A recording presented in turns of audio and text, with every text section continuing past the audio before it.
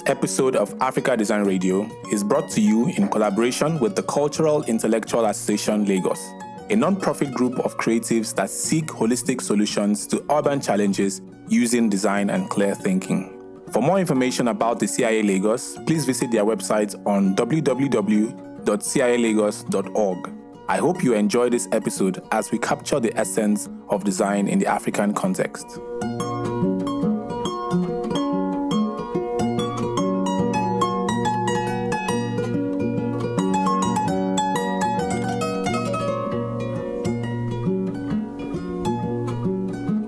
Our very first speaker today is Dr. Adun Okukwe. She's an economist who is focused on the psychology of leadership in developing economies. Her industry sector focus is on the creative and tourism industries. Her current research interests seek to understand the cultural dimensions that inform leadership behavior, as well as how to garner collective action in communities to advance socio-cultural development.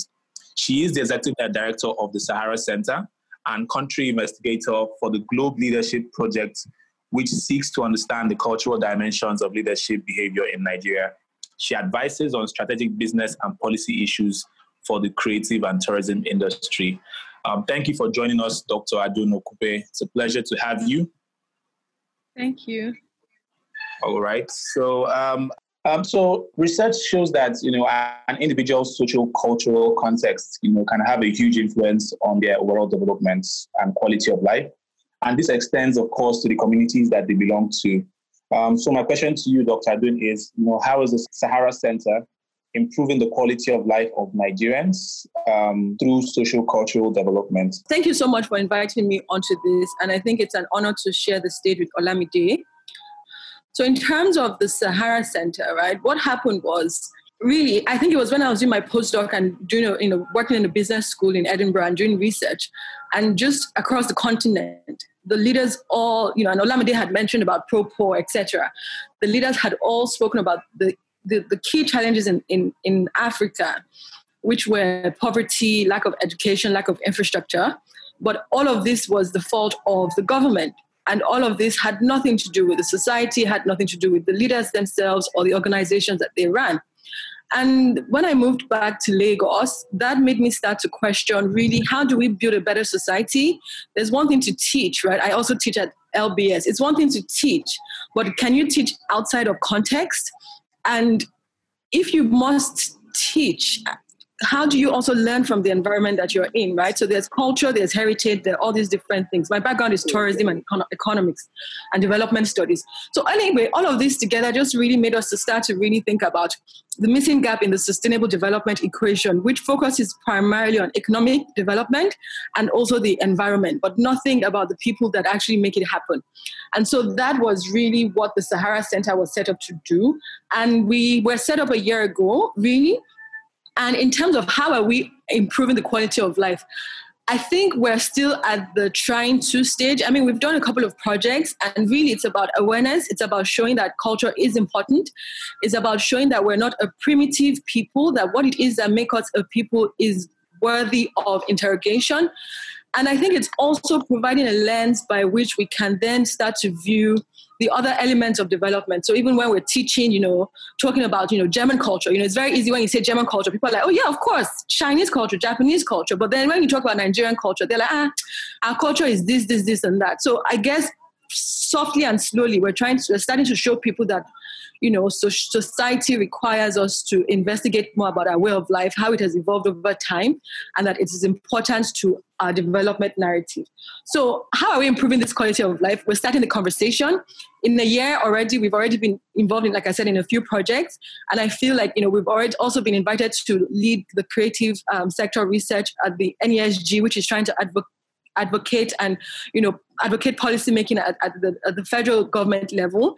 And so I think that it shows, one, that there's a gap, but it also shows that, two, perhaps the time is right for us to really start to look at who we are as a people. I want to digress a bit from the questions I sent you earlier, and that's because you mentioned, entertainment. And I think we've recorded some success, in the music industry, in the filmmaking industry, where homegrown talents, are reaching celebrity status because of the quality of content that they put out there. My question would be, how do you think we can, whatever that those two industries did to improve the acceptability by Nigerians to purchase their products, how can we do the same thing for urban development, for product design, for architecture? How would you advise we kind of mainstream our culture whereby it is now the norm versus importing solutions from outside the country? Thank you, Chibueze. That's a very good question. I think that the Nollywood and the music industry, the story is a very strong and positive one for Nigeria. It's very different from when I was growing up, which was, we always listened to imported music. And I feel like now there's really, we're exporting music, we're exporting our culture, our systems, And so in terms of the other sectors of the creative industry, which is, I guess, your question. So looking at, arts and craft, architecture, but also expanding this to urban planning. The thing is, we always think that we exist or we're starting things in a vacuum. And I think that's why it's important to do research. When you do research, you realize that we already had a thriving set of people and intellectuals, right, in the 50s, in the 60s, in the 70s. But something happened which relates to Nigeria's own, political journey that halted that, or at least put a stopgap to it. So it's not as if nothing has happened before. So in terms of answering your question, I would advise that I would first of all go back and see how things were done before. Who were those pioneers that started? You look at Dimas Smoko, Rusano Bakpeya, different people that were really, I would call them polymaths in their field. And then you see how they navigated the space, interrogated culture, sanitized it, evolved it, exported it, right? And then we can now start coming to where we are today and start to ask, how do we do the same? Or how do we even take from where they have, stopped? And it's a shame. I'm not saying that people did not do anything from the 80s until now. I just think that the environment is quite different. And so globalization, technology, all of these tools allow us to also really, leapfrog and tell our story to a wider audience. So I would say, first of all, research. I would say, look at what has happened before in this space. Look at what is happening now. Speak to people. Find out the tools and the technologies that they're using. Technology is just how we, provide solutions. It doesn't always have to look like a Western form of technology. And then start to say, okay, how do we then, collectively start to make sense of this to come up with, a pathway for life? All right. Thank you so much. So let's now talk about strengthening civic engagement. I think you would agree that there's this fatigue that has engulfed Nigerians to the point where they no longer care what the government does. It's almost like they already know that their fate is doomed, and nobody really wants to stand up and be a voice for change or be the change. How is your organization helping to strengthen civic engagement, especially as it concerns young people? Because, young people are very quick to idolize success stories. And in our context, the idea of success is frankly disturbing because we idolize the wrong kind of people who are clearly into crime, people who are, embezzling government funds. How do we start to change that mindset to be able to have more young people engaging in the development of our society?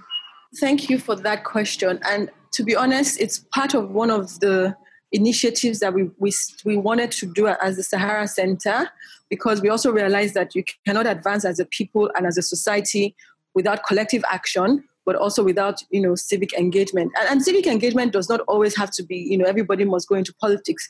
It's about, understanding, first of all, it starts from the street level. It's saying being conscious and being disturbed enough or concerned enough about the space in which you exist in and the environment in which you exist in, and being concerned enough about its safety, its security, its hygiene, its cleanliness, all of these various elements. So sometimes I always think when we think of civic engagement, we just automatically catapult to, this person must run for president. And I feel like we must start small. It's about that little thing about how are you doing, within your organization, within your residents, within your universities, collective. What are you about outside of, what you're studying for. So this is for the youth. Are you part of any clubs or associations or activities, etc.?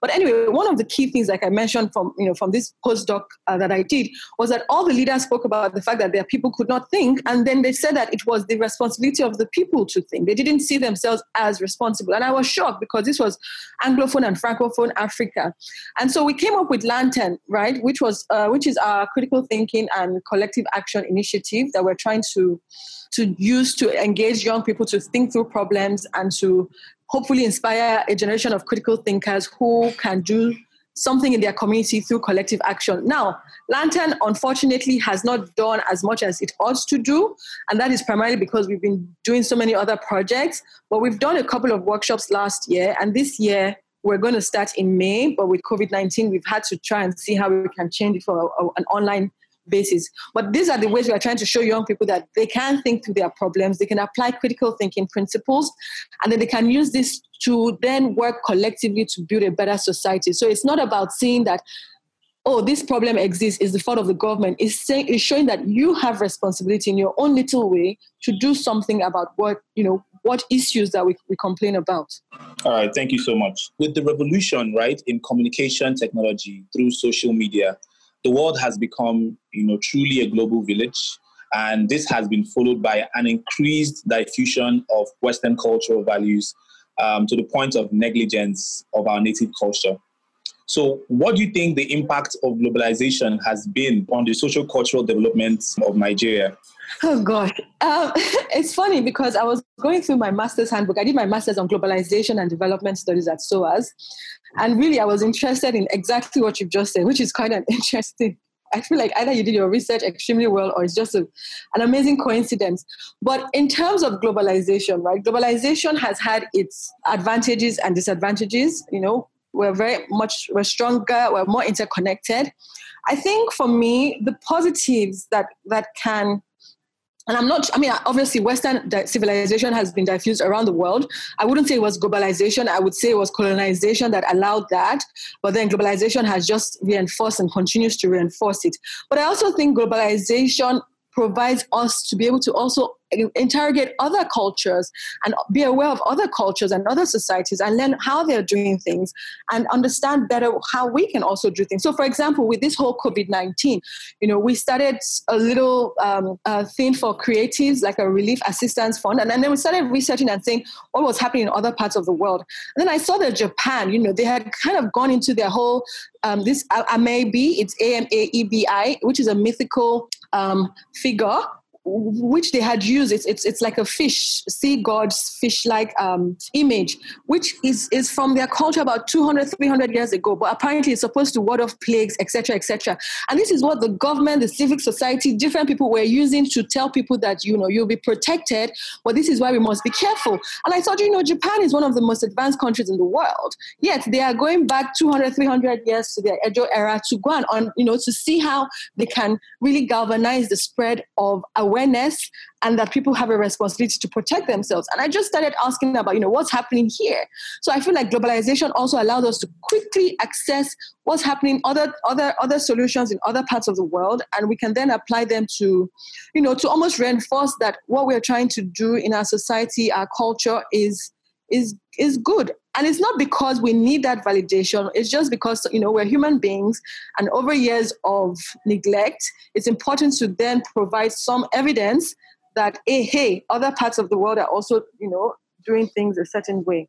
So I think that is one way that I think globalization can be a positive impact. I think another positive impact is what you already said about the export of Nollywood and entertainment industry, even our architecture, interior design, etc. It's showing the world that there are different elements to Nigeria. It's showing the world that there are different it just makes it more accessible, You don't have to you don't have to go through many doors or levels anymore. Literally anybody can find you online, connect with you on social media, and you can start a conversation. So those ways I think and then it also allows us to collaborate. We can do more stronger cross-border collaboration, and Nigerians in the diaspora can see what's happening here, contribute to this social cultural development. So these are the positives of globalization. All right, thank you so much. Before we move over to the Lagos Island project, I would just like you to share a bit of a success story of the Sahara Center. What successes have you recorded since inception? Yeah. I would say, we've done certain projects with different organizations looking at, culture, heritage, urban spaces. I've done quite a bit of work with Olamide and, designing Lagos, safety and security for women, the role of culture in different things. But I think my most successful project, I would say, is the Lagos Island project, which is what we're going to talk about next. And it's for the different elements of, one, being able to collaborate and show people that you can collaborate successfully, being able to identify a problem. It was supported by Heinrich Böll, but it was funded by both the Sahara Center and Lagos Urban Development Initiative. And it was successful for me in that we were able to identify the issue, the gap, and we're able to then do something about it. But I'm not going to talk too much about it because you're going to ask us about it. But that is the biggest success, I would say.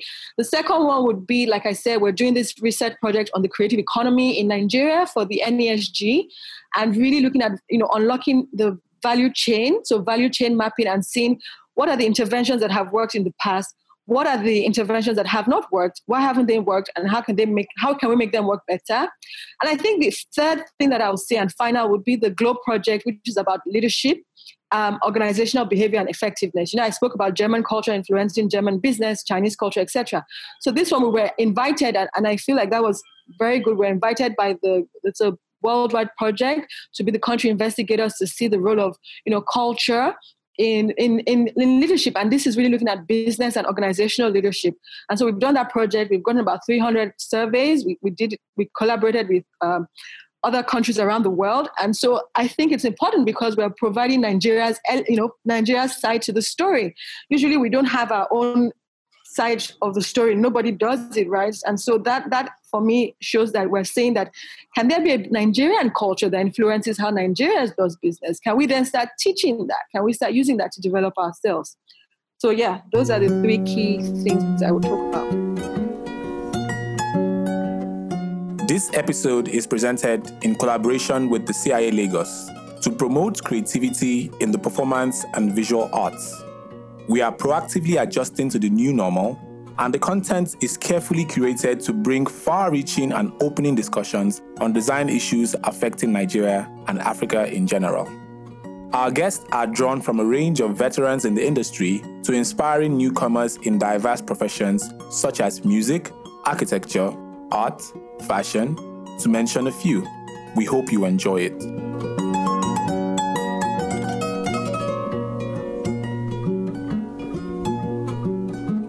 All right, thank you so much. So if you're just joining us, I've been speaking with Dr. Adun Okukwe. She's the Executive Director of the Sahara Center, and we've been talking about the link between social cultural development and improving the lives of Nigerians. I'll give her a few minutes to speak about the Lagos project. Very briefly, she will talk about their big idea, why it's so important, and finally share their findings and recommendations. Dr. Adun, please just take us on a brief journey through the Lagos Island project. Thank you. It was meant to be Olamide and Ayo. And please, okay, that's fine. You guys, it's a tag team, so yeah. I think Adam can start, then I can join in. So Adam can start. Right, or do you want me to start? No, I'll talk about the brief introduction, and I think maybe you can talk about what we've done and some of our findings, and then maybe I can then close into recommendations. All right, great. It was basically looking at, and Olamide mentioned this about cities, right? And there's this economist that I really like his work, Edward Glaeser. I don't know how to pronounce Glaeser or Glaeser. Anyway, Glaeser, right? For anybody who wants to research him. And there was a quote that I read which says cities are for work and play. And, my background, like I said, is tourism development, and tourism economics. And so I was kind of intrigued by that quote, right? And saying, whenever we talk about urban planning, etc., we really think about really efficiency, smartness, resilience, all of these things, which are very good. But what about the leisure side? What about the recreational side? How do we talk about the play side, which is what then becomes tourism for visitors, right? You can't have tourists coming and explore things that the residents are not part of. And so really we wanted to look at an environment, an area that had strong historical connection. And also we've done some work on Afro-Brazilian heritage there as well. And so that's why we chose Lagos Island. And really, it was really to understand the residents' perspective on leisure and recreation, and how then that affected what they did within their work time hours and their leisure time, i.e. their non-work time. And then from Olamide's perspective was to then see the spatial, distribution of Lagos Island and to see what were the nodes of connectivity and how can this then influence urban planning and tourism urban planning. So that was really the aim, and that was the question we wanted to answer. And we were trying to find out if it had been done before, something similar had been done before. It had been done around the world in other places. So, we did an extensive desk research, etc. And we're able to then say, London, for example, King's Cross, regeneration, all of these things. We're able to then apply that to Lagos Island. And Lagos Island was important because we knew that, we had been speaking to the team that was doing the Lagos Tourism Master Plan. We knew that they were really focused on Lagos Island.